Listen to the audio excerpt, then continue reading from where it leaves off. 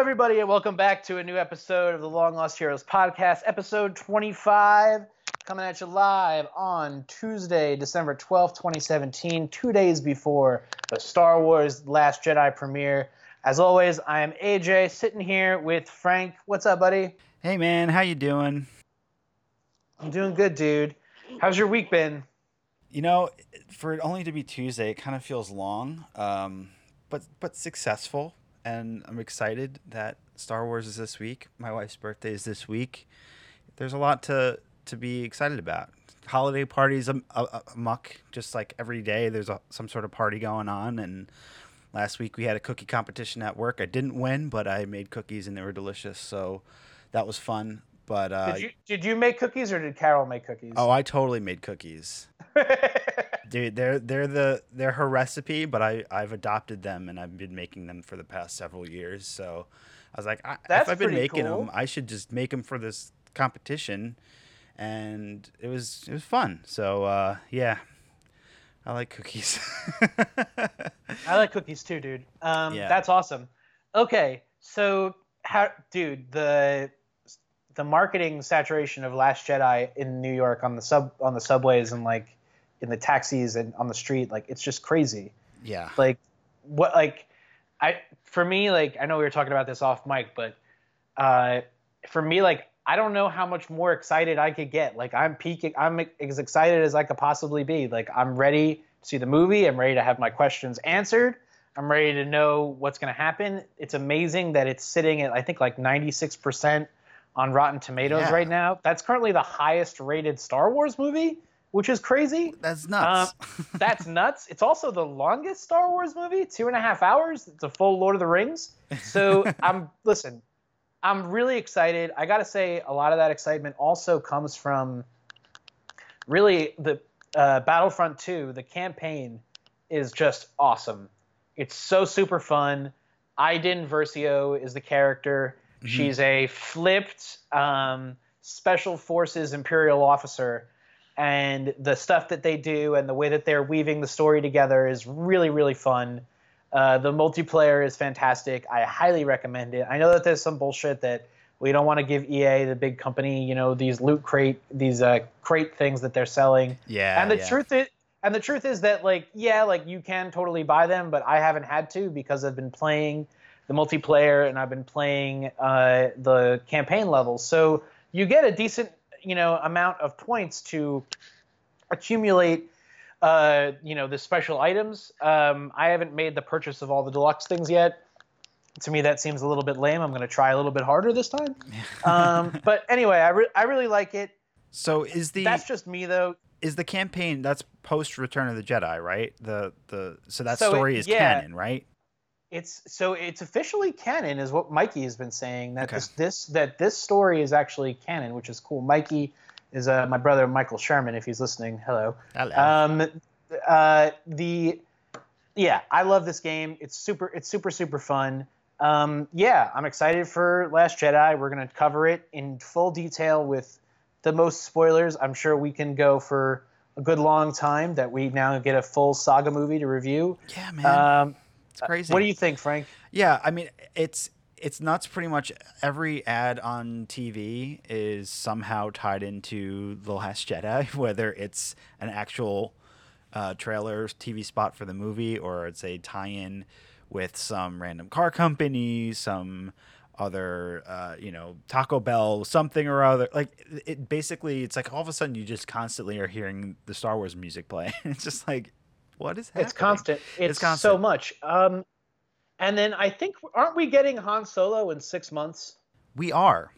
That's That's still that's crazy. still on the docket, and it's crazy that I mean it makes sense that we don't have a trailer yet, but uh, you know that's so soon. And I remember when we talked about the changings of the director that I was surprised that it hadn't got pushed, but obviously it's still happening in May, which is the soonest we've had two Star Wars movies back to back ever.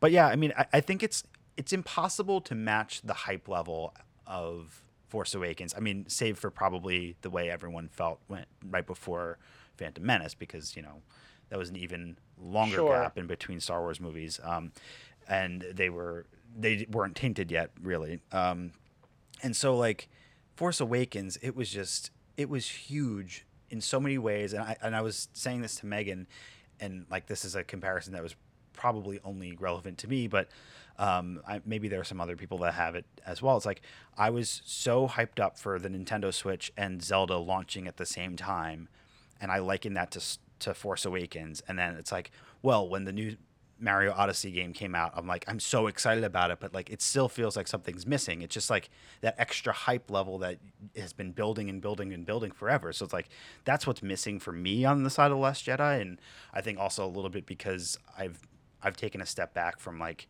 diving super deep into every little like article about it. Like not necessarily, I never was like a really spoiler driven content like getter. I just wanted to feel like informed about what was coming. Like I never felt that I got spoiled on some of the movies, but even so, like I don't think I've seen every trailer or TV spot. I haven't read like a lot of interviews or anything like that. So I feel really, really fresh going into this movie, and I'm excited about it, but I think it's going to exceed my expectations at this point because I haven't been building myself up. I think that's kind of true for everybody here, and I think we're all going to be really pleasantly surprised. And like I think that's nice, and I'm excited to experience that. I think the pressure after this movie, because like I know that it's not released yet, I know that we haven't seen it yet, but 96% on Rotten Tomatoes, the kind of money this movie has already made, like it's how is like the way that this movie is being marketed, Carrie Fisher, like there's so much of this movie that's like specific to now that like I think JJ is setting himself up for like a kind of a hard sell here in that people kind of like the one-off nature of Empire Strikes Back, and I think that if Last Jedi is as good, it may have that kind of rewatchability where you go back and you're like, oh, I like this one. Yeah. And that could be kind of cool. Whereas the capper of a trilogy is a hard move to make. The Marvel knows that, and they know that so well that they've kind of looked at it as like Star Trek, that like in episode 3, the search for Spock of Star Trek, they blow up the Enterprise. So that's why Feige has said, like, in all the third acts of the Marvel characters, we're going to destroy some major fundamental part of their characters. Yeah. Thor, Asgard, and Mjolnir, Cap, the Avengers, but also his shield. Yep. Iron Man, his suits. Like, like they're looking for this kind of like theme of, what it means to do an end cap. So I think that the stakes are going to be, I know that we haven't even seen this movie yet, but the stakes are raised for JJ, and I think that he better be up to the task because like he's got a big check to write, and it's got to work. Well, and like fucking like Mark Hamill is all over this movie. It's like they're really leaning into him, which is really awesome because he was not really in Force Awakens at all. So it's like I'm really excited to see his take on it. And, we've only seen a little clip here and there from the trailers of like what he's going to be like all this time later. And it's crazy to me that it's like, oh yeah, the last movie had Han Solo in it. Like it's almost like an afterthought now. It's crazy that, we said goodbye to such a beloved character, but we're moving forward. Right. Right. But I don't know if I also agree with, and this is going to be our last bit on this, I don't know if I also agree with Mark Hamill's rewrite of Force Awakens. Mark Hamill believed and said to JJ that he thinks the true ending of Force Awakens should have been that Luke comes back like just after they kill Han Solo to fight Kylo Ren. He even thought that when Rey goes to move the lightsaber, that it was going to be him who catches it the first time when he read it. Right. So I think that his kind of conception of how the story went is very different from how they perceived him and how others have perceived him. Yeah. And I think that Mark Hamill is a seasoned enough actor at this point in his career that he really does take direction really, really well. And like, see what he did with the Joker. Like, someone's like, go be the Joker, and he's like, oh, okay. And he went and figured it out, and he's probably the best one. Yeah. And now, like, someone said, okay, you're Luke Skywalker, but it's way different now. And he was like, I love it, and I'm happy to sell this movie for you because I'm proud of it, and I'm proud of what it does for the legacy. Yeah. Yeah, and I think it'll be interesting because yes, him showing up at the end of Force Awakens would be the expected thing to happen. For that to be different now, I'm all for it to see a different direction for what they can do with Luke because there's so much story that wasn't told in between. Hey guys, Frank here. Sorry about the audio issues right there, but we're going to pick it right back up where we left off and talk about some of the most recent movie trailers we've seen, including Avengers Infinity War, Jurassic World Fallen Kingdom, and the Spider-Man animated feature Into the Spider-Verse.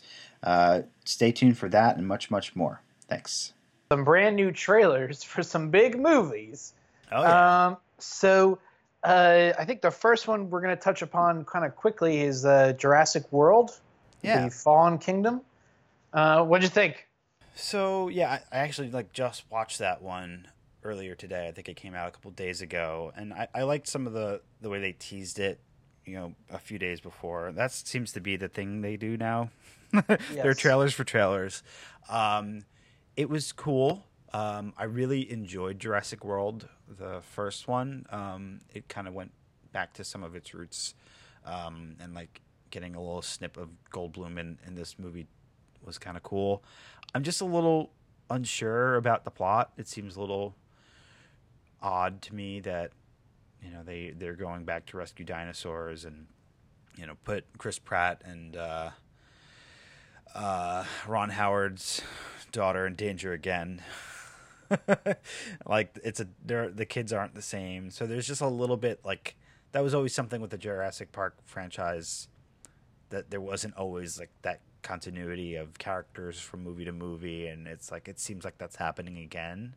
Not that I absolutely love the kids by any means, but it's just okay, the main characters here are the dinosaurs, and you're supposed to care the most about them, and I think that's interesting. It's especially since they're in danger from a natural disaster, but it's where are they going to put them? So I guess that's that's kind of a are they just going to put them on another island that doesn't blow up? But how are they not going to all die? It seems kind of ridiculous to me. I'm gonna submit that you gave the best review of that trailer that was ever given, and say that I'm just gonna be buying my tickets. I know I'm going, so. Oh yeah. That's fine. Yeah. Okay, in other trailers, there's one that was a little bit more anticipated. We've been talking about on the podcast for a little while, and we now get to play a new game on the podcast for the first time. It's going to be called Guess the Views. Guess the Views? So, Guess the Views. Frank, it's been a week since the Marvel Avengers Infinity War trailer came out. Guess how many views the Marvel Avengers Infinity War trailer has gotten. Okay, so we could play Price is Right rules. Yeah, I've got no frame of reference here, because just throw a number out there. Let's see what you did. I don't know. And this may be totally way too high, totally way too low, 150 million? Is that ridiculous? Well, yeah. It may be ridiculous. It may be ridiculous. But then you're going to hear what I'm going to tell you, and you're going to be like, oh, no, not really ridiculous at all. Okay. So the trailer currently has less than what you had... it's not less. I don't know. Fewer? Is it less? It's fewer. No, it's fewer. So it's 99,430,665 views. So it's just under 100 million. So I mean, I was in the ballpark by a bit. You were pretty good. You were over though. I was way over, but I could have. It's not like a trillion views or something. Oh shit! Something ridiculous like that. No. Wait. CinemaSins just came out with their Everything Wrong with Rogue One, a Star Wars story. Well, there's a free ad for them. Oh, great. I'll go watch that after this. I love those videos. Yeah. Okay. All right. So just under 100 million views. I thought it was 99. I thought it was almost a billion, so I was really dumb. Okay. All right. So there's a few beats of this that I think we're just going to poke on for a second, and we're going to poke around here and just kind of, say what we like. Obviously I don't think that there are major spoilers in this trailer. I just think that this is a well-designed Marvel piece of marketing material that has been refined down from what was probably shown at Comic-Con. Yeah. And yeah, let's just get right into it. So Vision in his human form.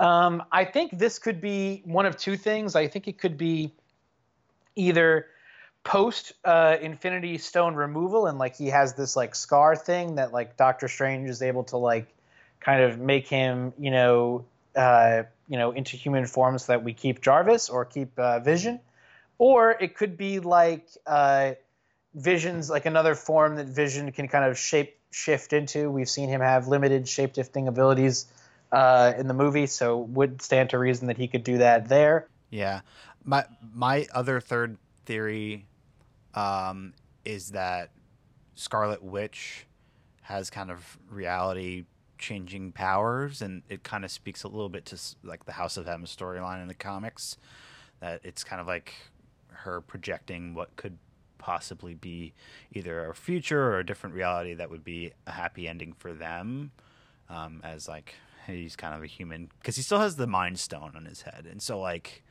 yes, you're right. So all right, moving on, because we're like we said, we're poking around. We got stuff to do. The Spidey sense, I think that's totally retconned. I don't think that they wanted to really have Spidey sense in the new Spider-Man. I think that they kind of want to take a kind of a move away from that because it's been kind of done to death in the older movies. But I think that it's fine that they include it in there for the fans. Like, great, he has it. Does it look like it's as useful as it used to be? No, but he's got it.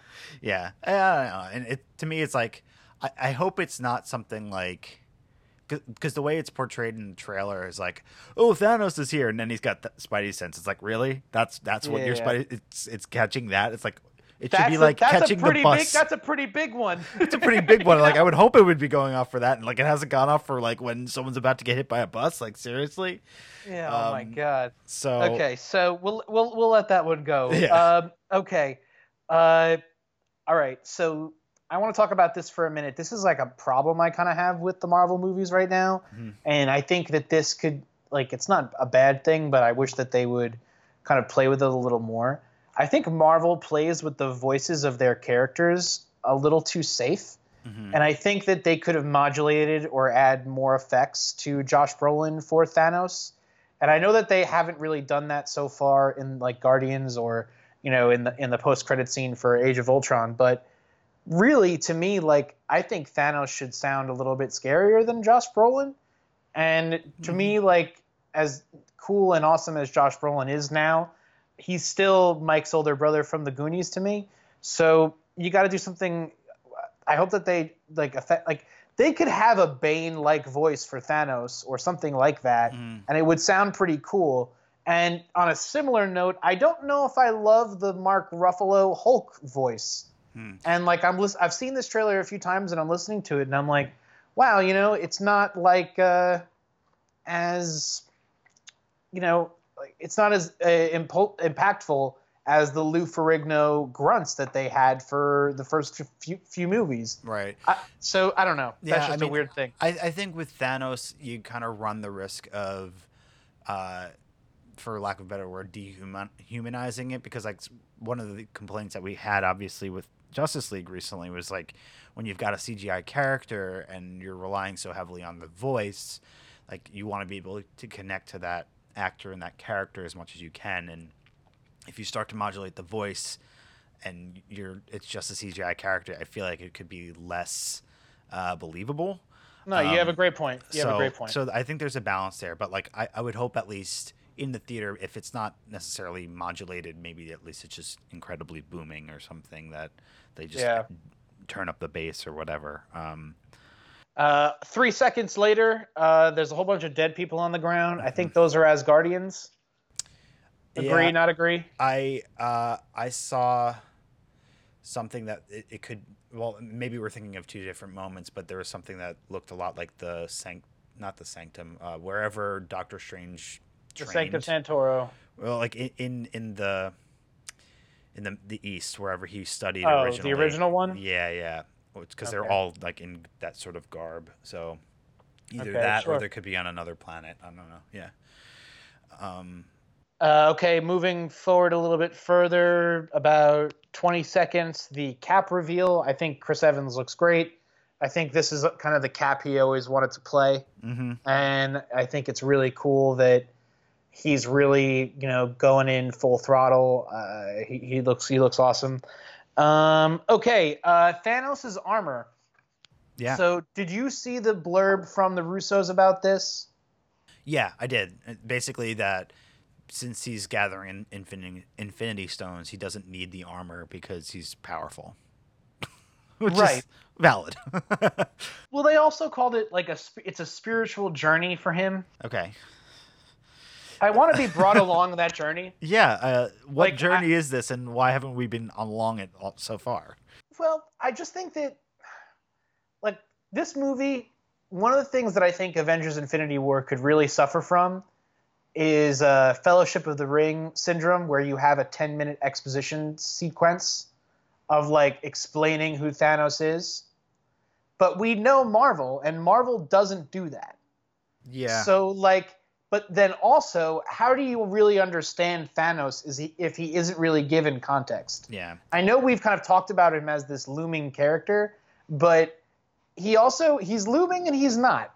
Yeah. Like, why is he the Mad Titan? Does any 8-year-old kid know? No, probably not. So I hope that they do exposition for Thanos, but that, we don't have, there were 9 realms, and in the 9 Right. realms, there were Yeah. 5 kings who had 5 rings, Well, and I think they've already done a little bit better of a job with characterization. I mean, that was one thing that I always complained about in the Lord of the Rings films, is that like the villain just he's bad, but you don't really understand anything about the character. He's just an embodiment of evil. Exactly. He doesn't have any personality. He's just evil incarnate. Yeah, and so I think with Thanos, they're a couple steps ahead of that, but it would be really great to have a really good story arc for him in this movie and in the next movie, because so far, like, we've gotten little beats here and there, but we don't really understand what motivates him and what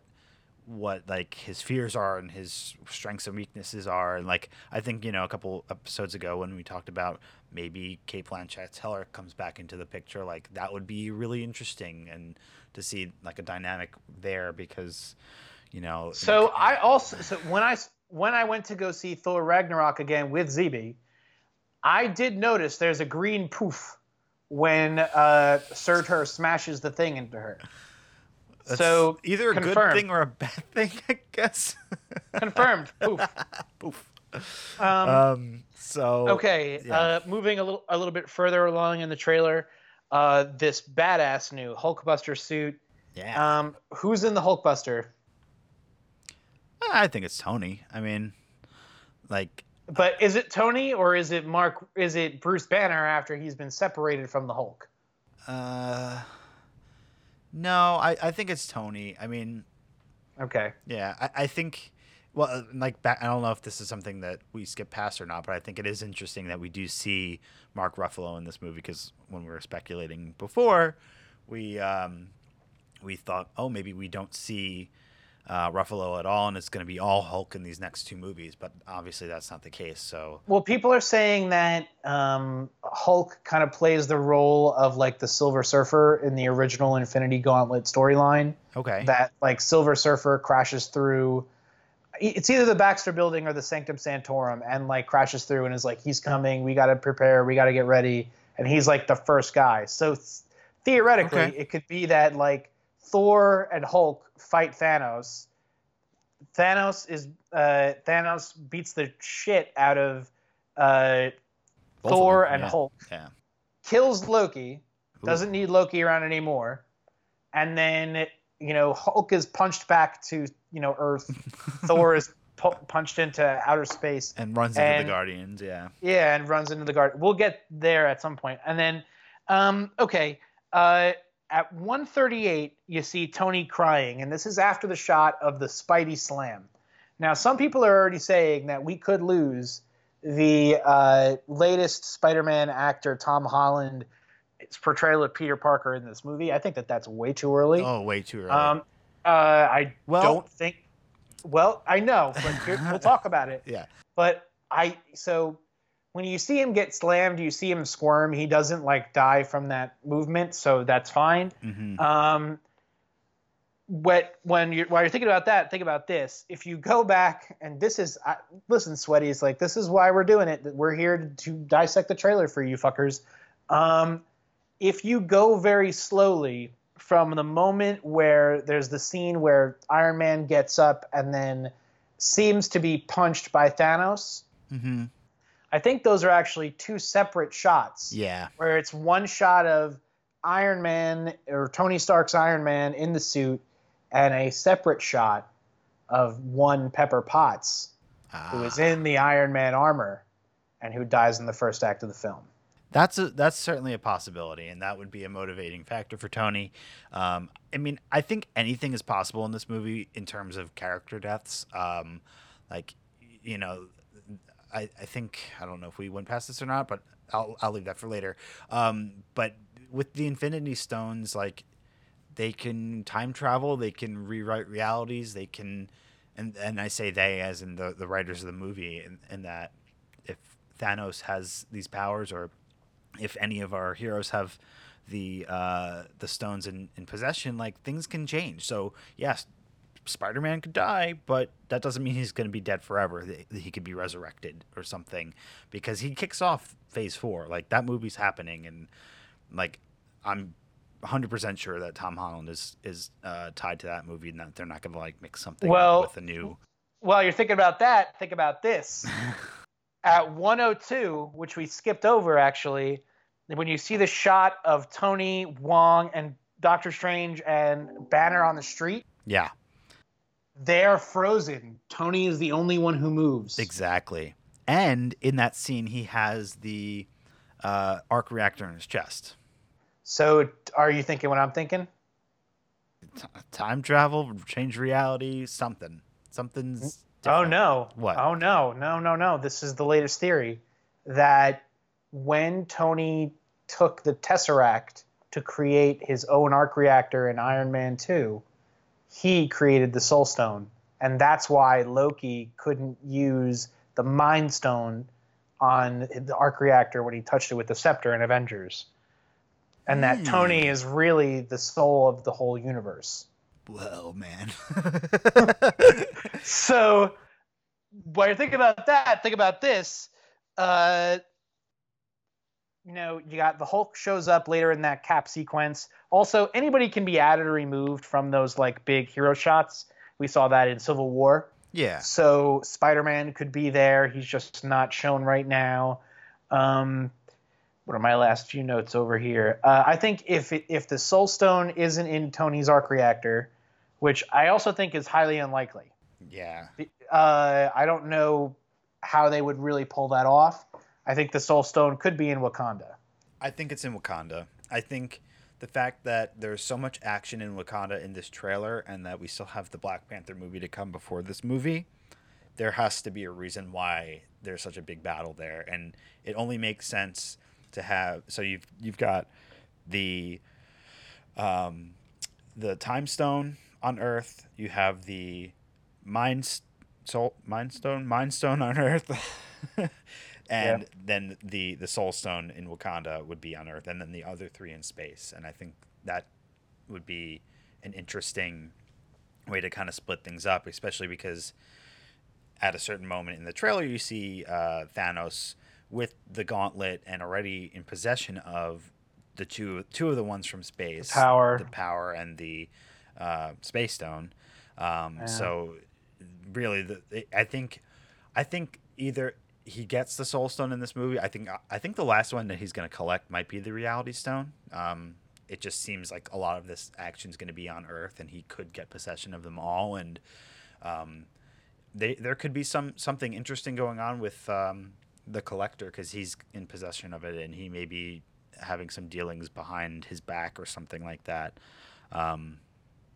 So we'll see. I mean, it's an action-packed trailer. I was so excited when it dropped. I like texted you immediately, and I was like, "Go watch it." Yeah. And I was like, I think I started watching it and I was on a train and it like started and then it had to buffer. I was like, shit, no. It's like I want to watch this whole thing.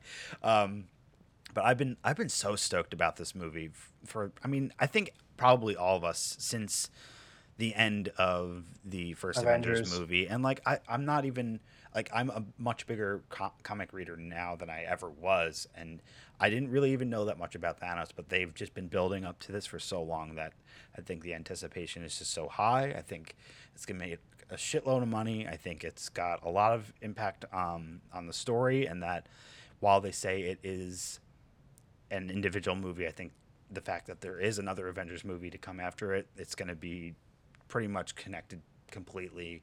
There's probably going to be a lot of character deaths, cliffhangers, etc. But I'm excited. Tons. Okay, so moving from that trailer, so there's a new Spider-Man animated movie trailer I made you watch. Yeah. It has this kind of trippy realism to the animation, as well as like a Big Hero 6 kind of a look, I thought. Yeah. Yeah, I think this movie could have been titled "When You Need to Make a Spider-Man Miles Morales, but You Can't." So you're not wrong at all there. Yeah, I mean, the animation style was the first thing that struck me. Like, I was expecting something a little bit more straight out of your cartoon, like, TV show from the 90s. Like, and maybe that's just my own fault for thinking that. But, like, yeah, it had that realism to it that was very CGI that, almost felt a little bit like a Disney animated or Pixar movie at first, but then it gets so cartoony looking towards the end. It just, to me, doesn't really feel like it's found its tone. Again, I only watched it once and I didn't really get a lot of that out of it. But it's really colorful and that's kind of cool. And it certainly looks like nothing we've ever seen before. I think it could be fun, and I don't think it's going to make money. Mm-mm. And I think that in the future, maybe after an Infinity War Part 4, Disney would do this. Disney could do this with, some really weird, obscure characters, Yeah. And, or even characters that we already know. Like, they could do, kind of a Captain America story. They could do, kind of a Hulk story for kids. I could see like a Rocket and Groot tag team story. The Rocket and Groot tag team story would be cool. Like they could do, I could see them doing versions of these like kind of kid-centric superhero movies. I think that the push has been for this kind of heavily realized, story kind of and heavily realized, but story aspects and character development and, very real, very dark. And I think that the pendulum will swing back. Yeah. And it will get a little bit campy and silly and fun again. I also think that, and last bit on the whole Marvel stuff, I think the Justice League, Warner Brothers kind of did what they did on purpose by putting out a stranger from space comes down to Earth to collect special artifacts to create the apocalypse first on purpose. Yeah. No, I mean, I was getting total vibes of Infinity Gauntlet when we were watching Justice League with the mother boxes. Like, there are 3 different colored boxes and stones. Like, it's the same thing. Collect them all, and you collect the set, and you're ruler of the universe. So today, I don't know, Shayna may be listening. She may be on the phone. But I got, so if she's listening, and I know she doesn't listen to the podcast, but if she's listening. Spoilers. I got her. The Wonder Woman JLA figure that completes my collection. Oh, man. So I'm going to it's going to be super cool. And then today for Hanukkah, she gave me the vintage. So I don't know if you know this, but this is like really geeky Star Wars nerdism. When Star Wars first came out, the toys were back ordered because they were selling out like crazy. Yeah. And they had no idea that they were going to make this much money. So for Christmas that year, you could buy the stand like that all the figures would go on. Yeah. But you could get the actual guys. So Shayna got me like they made like a cool set paying homage to that with Oh, like cool. with the Darth Vader and like and the stand and like the whole thing. So I'm like, it's funny because today I got you something that completes one of my collections, and now I start a whole new one. So Cool, I man. thought that was pretty cool. And then now into other news, which I'm excited to talk about because it's funny stuff, and I think I'm kind of funny. And that's Curb Your Enthusiasm season 9 just wrapped. Season 9 or 11? Season 9 9. just wrapped. I'm out of it.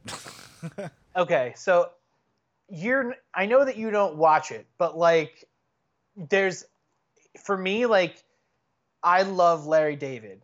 And there's like a beat in Mindy Kaling's book that she wrote where she's like, you're not Larry David, like just because you're Jewish and a boy doesn't make you Larry David. And you don't do Larry David, like he's him and we watch it together, and like don't be a dick. And like she's right on that level. But I also like I love him. Like I love Seinfeld so much. And like to me, like Curb is just like a heightened level of Seinfeld in a lot of ways. Having said that, I thought that this season had like some highs and lows. And like whereas other seasons I think really like I thought season 8, season 7, like every single episode of those seasons is like absolute comedy gold. The exposed midriff, when he comes to New York, Michael J. Fox. Yeah. All those really bar mitzvah, 3 times. You got to restart the mitzvah. Like those are great bits. But I'm going to start a new segment here on the Long Lost Heroes podcast. I'm hoping to continue called Highs and Lows. Highs and lows. This is just a quick way of reviewing some shit that we liked or didn't like, or probably mostly liked, but had some lows. So I'm going to start with what I didn't like. Spoiler alert: Cheryl Hines and Ted Danson. So Cheryl Hines is Larry David's wife. She plays Cheryl David. In this season of the show, one of the story arcs is that she's dating Ted Danson, who has divorced Mary Steenburgen. I didn't like this. I know that I don't know why they wanted to go in this direction. I guess it was because you want to have Cheryl back and you need a reason for her to be in Larry's like loom. I think that there's other ways to bring her back around. And like I didn't like seeing that interaction. It made me uncomfortable. Yeah. And I know that that's like part of the show, but it really it made me feel weird. And like the exact point, like that Ted Danson, the exact argument that Ted Danson and Larry David have in the show is like an argument I've had where it's like you're not going to ask me if you can go out with her. Well, why should I ask you? You're divorced. You're not dating her anymore. Well, you still have to ask. Like, yeah. I've had this, like, it's different, but like I've experienced that. So it hit a little too close to home for me. I thought that the yoga teacher arc was pretty lame. She wasn't really funny, and like she didn't add anything to any of the episodes she was in. The nephew arc was really funny, but I thought it was underwritten. The entire episode, thank you for your service. So this episode is, oh my God, what's his name? Jeff and Susie, their daughter Sammy is getting married to a veteran. They come over, everyone's at the house, and Larry David, is sitting there with everyone at this dinner table, a dinner party, and everyone's going around the room saying thank you for your service to this veteran, and then Larry refuses to do it, and the veteran leaves.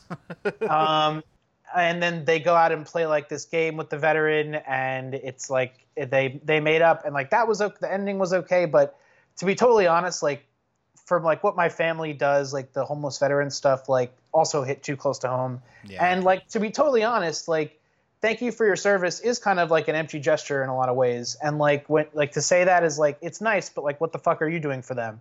So I kind of get where Larry is coming from in that you shouldn't feel obligated to tell veterans thank you for your service. That's not the first obligation you have as an American citizen. If you feel comfortable saying that to a veteran, like please do, and thank them in as many ways as you can. Help them, get jobs. Help them, find good weed or listen to good music or something. But Don't just say thank you for your service just to say it. So I kind of agree with that. So I had mixed feelings about that. Yeah. So those were all the things I hated. However, there were some really hilarious things this season that I just want to mention really quick that I loved. Okay, so you got to go and watch the first season of this season because they introduced a new term that like it totally works. So when you have someone who, like, let's say like we run a business. Let's say we brought in an intern, right? Yeah. And the intern was horrible. Yeah. And like Game Brew called us up and we're like, hey, we're looking for an intern.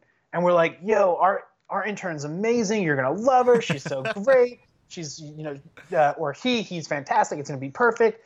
And then they go over there and then they have to deal with the burden of that person. So that's called foisted. And that was a hilarious premise, and I loved it. That whole episode was comedy gold. The lesbians too was also really funny. JB Smoove Lampin, oh my god, great. The pickle jar. There's a premise where Larry David says that it's impossible for people to resist wanting a shot to open a really tight jar of pickles. So they use it as a distraction to go to a place. It's fantastic. This is another real one that is also great. The accidental text on purpose.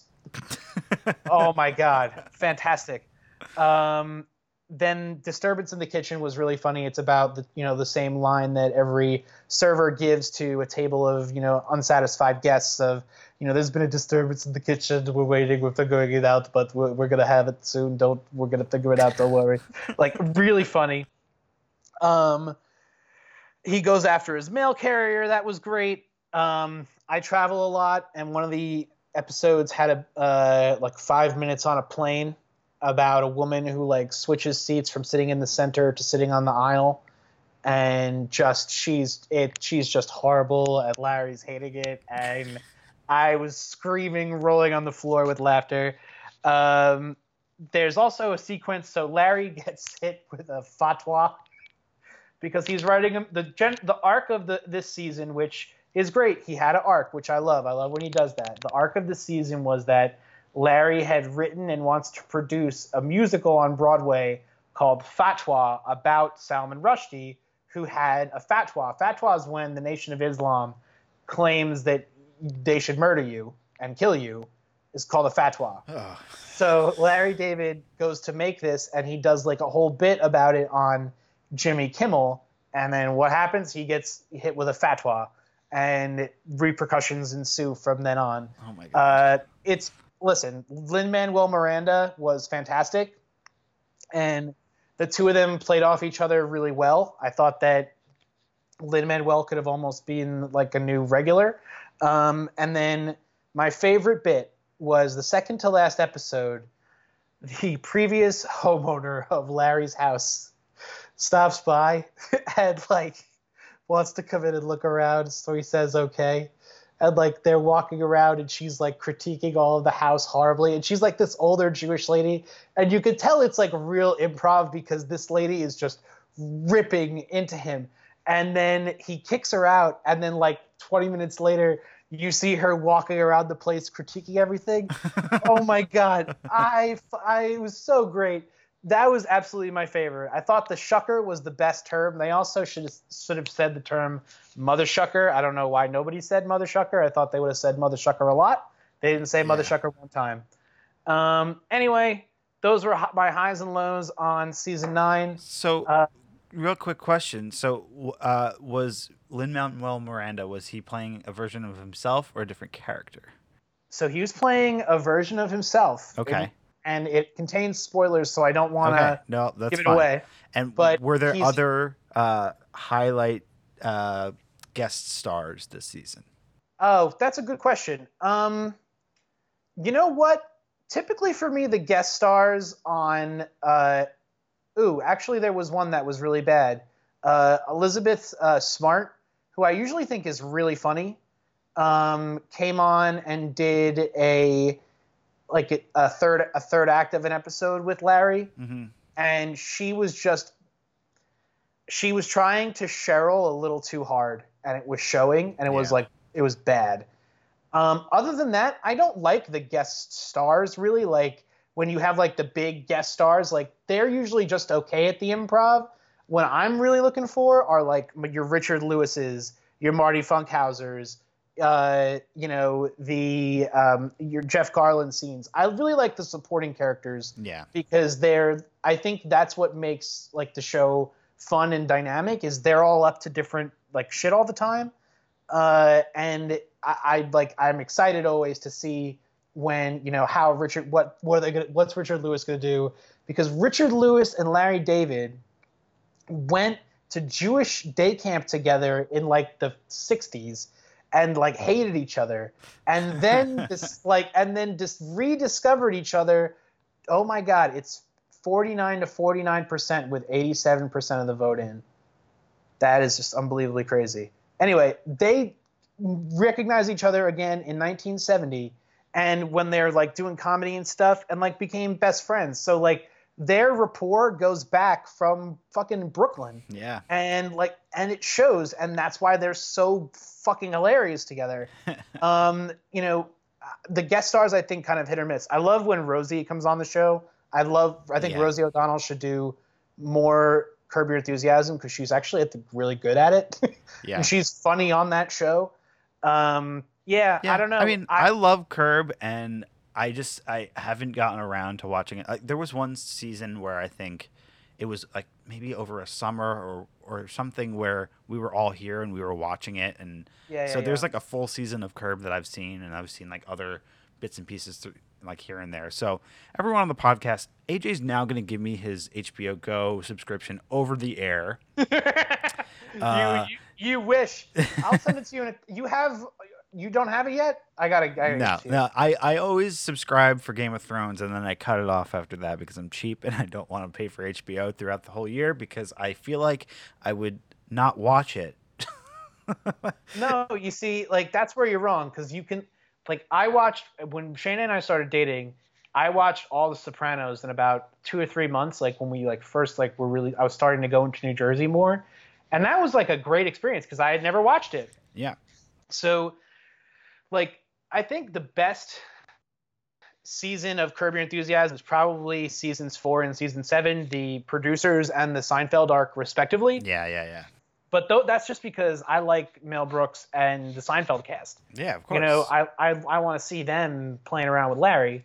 Is there other episodes that I love? Yeah, I fucking love the Judy doll. I think that's a great episode. And I don't know, the Officer Krupke. I've seen that Officer episode hundreds of times. I love that one. But yeah, I like this new season. He said he's going to come around for more.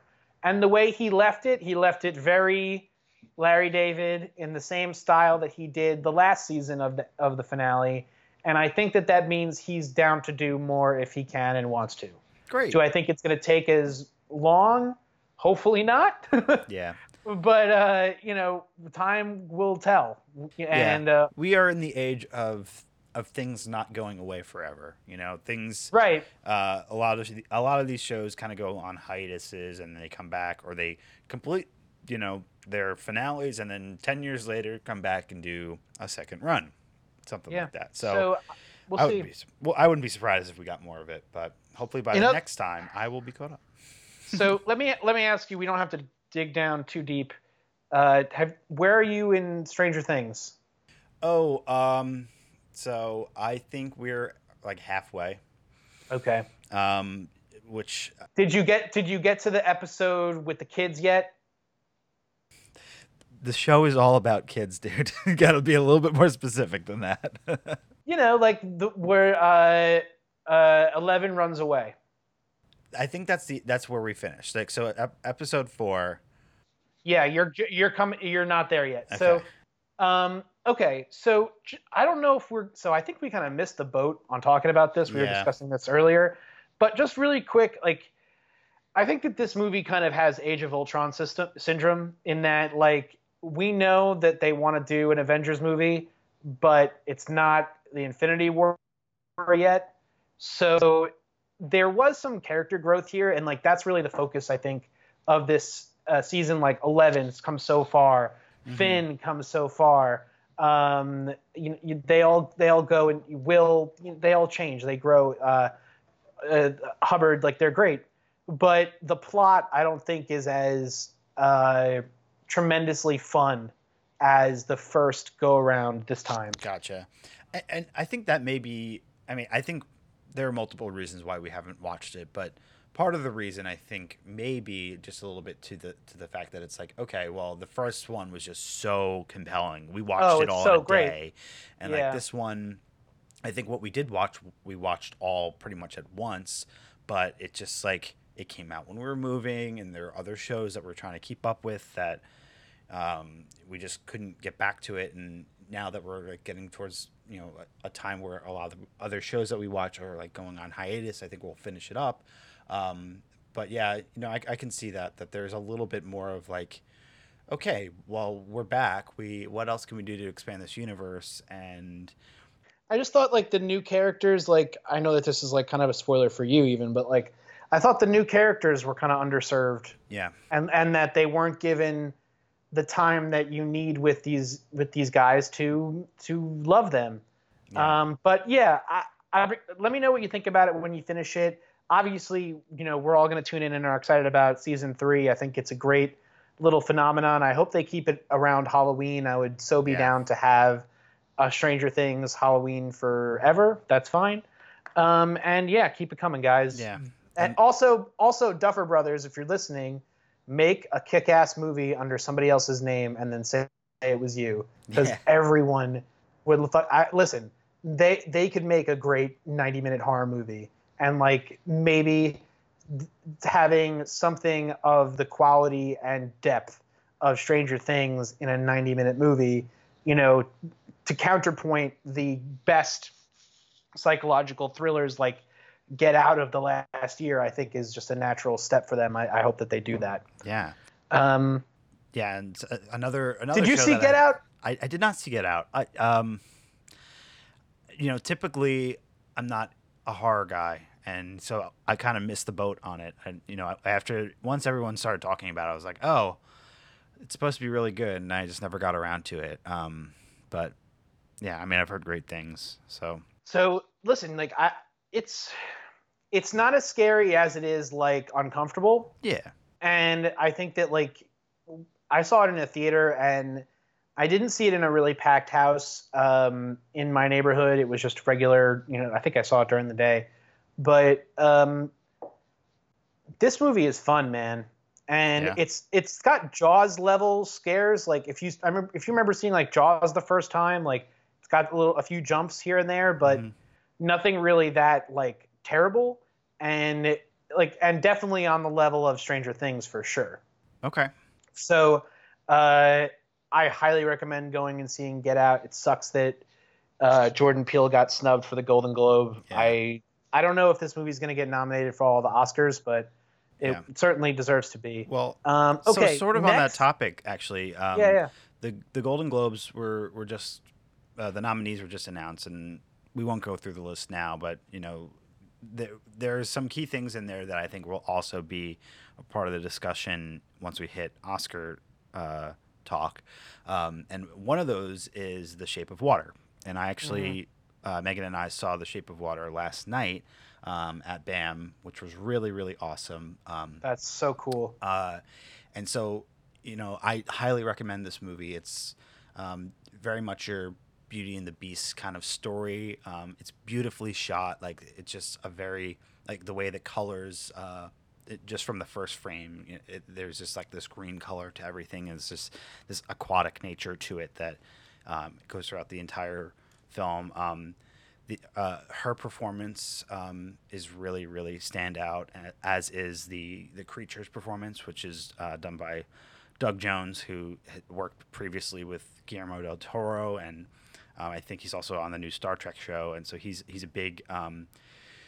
It's not motion capture. It's I guess it's more of a costume-driven performance, but he's very cool. Emotive in that kind of way where you don't see his human face ever, and he doesn't speak, and that's not a spoiler at all. But like it's just you get so much emotion out of his body movements, and so it's a really kind of a heartwarming story between those two characters, but also, it's set in a really cool setting. I think it's definitely there are really some high level performances in there. I think Guillermo does a great job with the direction. There's one particular scene kind of in the middle of the movie that I think anyone that listens and sees it will know what we're talking about. But I think it's going to be up there for some of those categories, and I definitely recommend going to see it. Awesome! I can't wait, man. I'm definitely on my list. I'm excited to see that. I want to go see Lady Bird. I want to go see Darkest Hour. Mm-hmm. I have like so much homework to do, but I have that Amazon Fire Stick. So as the screeners come around, more of them kind of keep popping up on there. Mm-hmm. I saw a movie the other day that I was like one of those. Probably not. No, we watched Office Christmas Party. That's pretty funny. Okay. Okay. Kind of winding down here. I've been listening to this album lately. I think you would really enjoy it, actually. And I think that other people, our fans, listeners, would also enjoy it as well. Got this recommendation from Mr. Danny Silverbag. Daniel, you're officially on the podcast, even though you don't want to do it. I ask you all the time. You come on the podcast. You say, no, what the hell? God damn it. You got to come on. You can come on. You talk about anything you want. You can come on a movie review. You can come on a TV review. We can do 45 minutes talking about different Jewish names from the nursing home. You can play the knee for 45 minutes if you want. Whatever you want to do, we got to have you on the show. And please take this as a sincere offer and request. He sent me this band called Giraffage, which is not a band. It's a DJ. And he does this kind of like slow edge. No, that's the name of the song. His name is Charlie Yint. He does this kind of R&B, hip-hop, J-pop, ambient music with really great samples and just like a nice groove to it.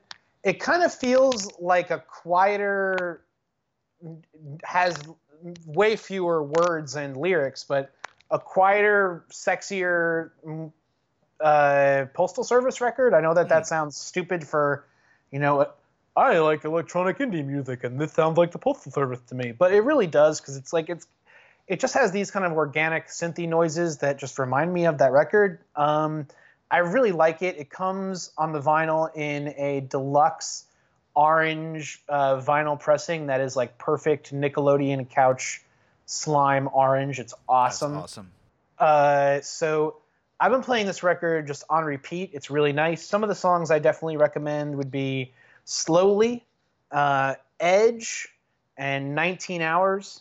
And again, this album is called Too Real from the group or DJ Giraffage. So definitely check that out.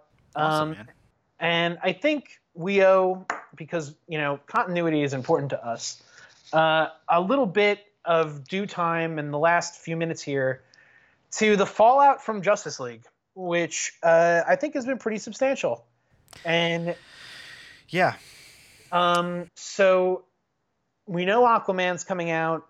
Flashpoint is being made somewhere, somehow. Mm-hmm. And we now have official news that Affleck will be appearing in the Flashpoint movie for his final bout as the Caped Crusader as Batman. Mm-hmm. And they came out with the slate, I think it was yesterday or something. And obviously we've got Wonder Woman 2. I think the Green Lantern Corps movie's still on there. There are several others. Shazam is moving forward. Suicide Squad 2. Like, there's a lot of these other things that are moving forward that are not Justice League. And also, it's been revealed that, or I think it's been confirmed, that Matt Reeves is going to be recasting Batman for his new entries into the franchise. I haven't heard that. Okay, I hope they do it organically and that it's like a younger Batman, not a Bruce Wayne. I hope so. So I think, so they've also done shakeups in that Jeff Johns isn't doing what he was doing. He's out of that inner circle of movie direction. They don't have one. They're not going to get one. Zack Snyder isn't up for another film. They're not going to renew his contract. And they're just going to see. They're just going to kind of wait and see with Aquaman. They're going to kind of wait and see with Flashpoint. And I think with Flashpoint, you can do something really cool. And I think that it'll be a movie that we've really never seen before, because with the Flashpoint, you can kind of get into the DC multiverse, which Marvel doesn't have. Marvel can't have a multiverse. They have to have one. This one, we have many. So, I think that it could be fun to see how they play with the properties that they've done, and to do a Flashpoint movie. I think it really sucks that we didn't get, and probably will never get, the Justice League movie and story that we really deserve. And I think that that's really sad. And I think maybe in 20 to 30 years, after Marvel is like done, when they're done making new stuff, DC maybe can try again, and maybe they'll, I don't know how they're going to do it, because, to my mind, like, this is my Justice League, and like we have to live with it regardless of what happens. But for you, like, you have this TV universe, that you love.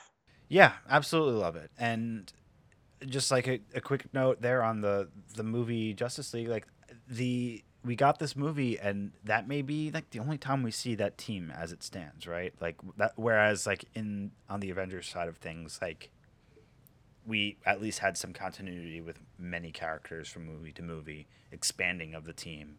But the next time we see a Justice League movie, if we ever get it, Ben Affleck's Batman may be out. We may have other shakeups that we don't know about now. But I digress, because we just had a huge moment on TV, and it's been really exciting. I was playing catch up for a little while, because one of the things that's really hard, and I'm sure really daunting about the Arrowverse on the CW, is that there are 4 shows, and soon to be 5, and that all connect in some way, and they all pretty much have 22 episode seasons. And so once you start to get behind, it's really hard. And so we wanted to make sure that we stayed up to date, even if we had like 5 episodes of a show at a time to get back to. And it's been fun, because my dad's been catching up while I've been here too. He's working on Arrow. But we just experienced a 4-show crossover between Supergirl, Arrow, The Flash, and Legends of Tomorrow, and they did the Crisis on Earth X story, and it was huge in some ways, but also very small in some ways. And I think it was really interesting that it came out pretty much, I'd say maybe 2 weeks after Justice League dropped. I mean, obviously, Justice League is still playing in theaters, so anyone that's, maybe didn't watch the movie right away, and maybe we're watching the show, like there are clear comparisons there on TV and in the film. It was a really fun crossover. I think they did a better job this year than they did last year, where it was 3-show crossover. This had a lot more engaged with the story, and they brought Supergirl in more of a natural way, and they had a lot of those key team members. Like my only gripe is that the threat never felt necessarily as high as it could have. I mean, so basically the premise of Earth X is that it's a Nazi owned world where Hitler never lost, and basically he rose to power, and Nazis ruled the entire Earth, and now there are evil doppelganger versions of all the characters from the Arrowverse, and they have their reason for why they want to invade. And so like basically what ends up happening is the various teams from each show are never all at once together until like the very end, and that's like Awesome. it's amazing like to see it on screen. Like the effects on some of it is fantastic. Like it felt like Civil War level, like because arguably there were more characters than like Civil War. Not that they're fighting each other, but like just to see that many like characters on screen, like a big comic splash page, which is so cool. But it's like the main reason to get them all together was to win, right? And like it never felt like the stakes were quite high enough, but there were like so many amazing character moments, and like I laughed, I cried, I I was like jumping out of my seat with like excitement because it was like I've been spending so much time with some of these characters over the past 4 years. Like we're in season 6 of Arrow and season 4 of Flash, et cetera, et cetera. So it's like hours and hours of my life I've dedicated to some of these characters, and to see the direction that they've taken with a lot of them was, and it all tied together nicely. It wasn't just like another season finale for one show. All these characters live in the same universe and they affect each other. And I highly recommend it. I mean, I would say it is kind of hard to jump in and not really know what's going on. I was saying, my dad's been watching, so I've been kind of like coaching him, like, so you should watch this and then maybe this, and then you can kind of get what you want out of this crossover.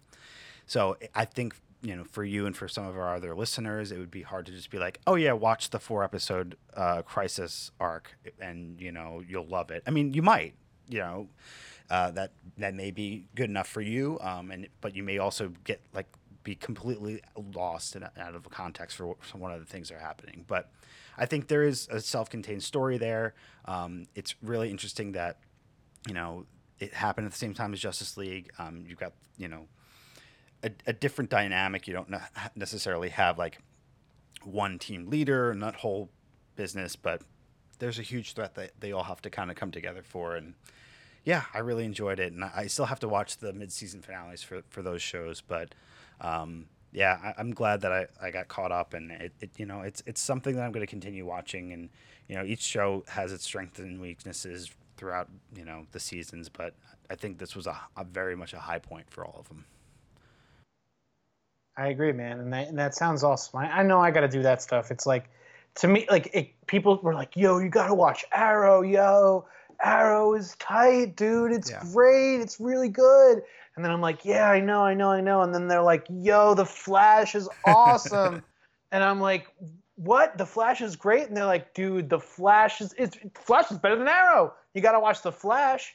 And then Supergirl comes out, and like, I'm excited about Supergirl because I like Supergirl. And I'm like, oh, that would be kind of a cool show. It's an interesting way to do Superman in today's world. You don't have to do Superman, you do Supergirl. Who gives a shit? And the fact that Kevin Smith like goes in and directs some of these episodes, like, that's fucking awesome. Like, I fucking want to watch Supergirl. And then they're like, Legends of Tomorrow has the Atom. Yeah. And I'm like, I'm sold on that. And you, like, last season they had the Legion of Doom. Like, they had the Legion of Doom. Like, it's just nuts to me. So like at this point, it's so much. It is. It's just like, I don't know how to even crack in. I got to figure that out because people love these shows, and I think that, listen, if this is where the DC comic characters thrive on television in episodic problems, then that's just what they got to do. Man, and it lines up with comics that way. You have that sense of like flipping the page and onto the next story arc. Right, and it could. And within the realm of a TV show, like, they've already proved that they can do this kind of crossover stuff. And then, to me, it just feels like maybe I've been focusing on the wrong thing. Maybe I should have been watching more of the TV shows, and we should be celebrating the TV shows more and playing our will for great movies that may not be able to happen at this point. Right. Let it go. Like the cool thing is the Aquaman movie is kind of done. Like, that's a done deal, I think. We're definitely going to get that. Yeah. So that'll be nice. Yeah. I mean, and it's just like crazy. It continues to surprise me. There was a name dropping of Bruce Wayne a couple episodes back. They showed the mascara a couple episodes back. Like, this, it's continuing to expand. There were teases for Green Lantern a few seasons ago. If it can continue the traction, there's no saying where it will go. Maybe some of these original shows end and it kind of bleeds into new series or something like that. I think that may be the best case scenario, because after 6 seasons of Arrow, how many more can they really do? And that's not anything against the show, because it's done some really great things, but it may be the time for other characters in the DC universe to shine. And they employ the multiverse in there, and so why can't they connect it to in some crazy way to the films and be like, oh yeah, they're on Earth like 42 or whatever it may be. Like, but that's totally within the realm of their possibilities. Yeah. I think that I wish that there was a Feige there, because a Feige could say, let's do a multiverse. Yeah. Because to me, that seems like the only way that DC could ever try to one up Marvel at this point. Yeah. Like, Marvel is never, like, you know, until we hear about what they're gonna do with Fox, and like it's kind of a done deal, like, you know, but we don't know, and we're not gonna, and we're gonna wait until Kevin Feige tells us. Mm-hmm. And even if he just were to tell, even if the image they put up on all their marketing was just like Phase 4 with like the Avengers A and then the Fantastic Four 4, like, people would shit their pants. Yeah. Like I don't think there's anything this guy can't do. And like, to me, like, there's nobody, like, I've aspired to be a lot of people in my life. Biggie Smalls, Indiana Jones, Dr. Eric Klein, John Lennon, Kurt Cobain, you know, tons of different people, Ridley Scott, Jack Kerouac, all these different people. But like, I look at Kevin Feige and I'm like, this is a fucking amazing, genius person. Yeah. And the fact that he's like in this endeavor doing this thing, like, you know, to start kind of to bring it back to where we all started off, like the fact that he had the forethought to say in like 2005, like, dude, like, if we can just make this good and make this believable and fun, we can do the craziest shit that anybody's ever seen, but we have to do it in the right way. Yeah. And like, he's better in some ways, and like, well, no, he's not better in some ways. Like, Stan Lee created it, so Stan Lee is the best at like understanding where all this stuff comes from. Also, Sure. You don't have great Marvel comics without Jack Kirby drawing it. So like, you need both. Like, you need to have the effects people that they have access to, Right. and the mocap and all that shit. Like, it's just crazy, and I'm glad that we get to have this time. You know, somebody earlier tonight was like, oh, what's your podcast about? I'm like, really, it's just scheduled time for me and my friend to hang out and talk about stuff we'd already be talking about, but things we need to just kind of get out there. And I appreciate your time. And this was great. Let's wrap it all up here. As always, you can check us out at www.longlostheroes.net. You can email us, ask us questions. Nobody asks us a fucking thing. At info@longlostheroes.net. You could tweet us, find us on Facebook and Instagram at LLH Podcast. That will pull up all of our stuff. You know, and please go ahead and subscribe. Hit that subscribe button on your podcast app if you made it this far. It's super important to us that you leave us a subscribe. review if you can. Leave us a review. Tell us what you think. You know, we'll talk about you on the show. Ask questions. Come up with topics. I think for me, I'm really excited to review The Last Jedi and have that be the last episode of the year. Yeah. I'm really excited that we did 26 episodes in the year 2017, Frank. That means we did one every 2 weeks. That's crazy, man. So it may not seem like it at times, but we kind of did it. So I think it's kind of cool to step back here and say, like, fuck, man, we did this thing. Yep. You know, there had been iterations of, you know, kind of all different versions of this, but, you know, I'm really digging this one and glad to be a part of it with you. So Yeah, man. Thank you all. Happy Hanukkah, happy holidays, happy New Year. I'm sure I'll say that again in the Star Wars Last Jedi episode, but if you wait to listen to that till you see it, and you're not going to see it till after Christmas, again, happy holidays, Yeah. happy Hanukkah, Merry Christmas. Frank, take us out, babe. May the Force be with you. I love it.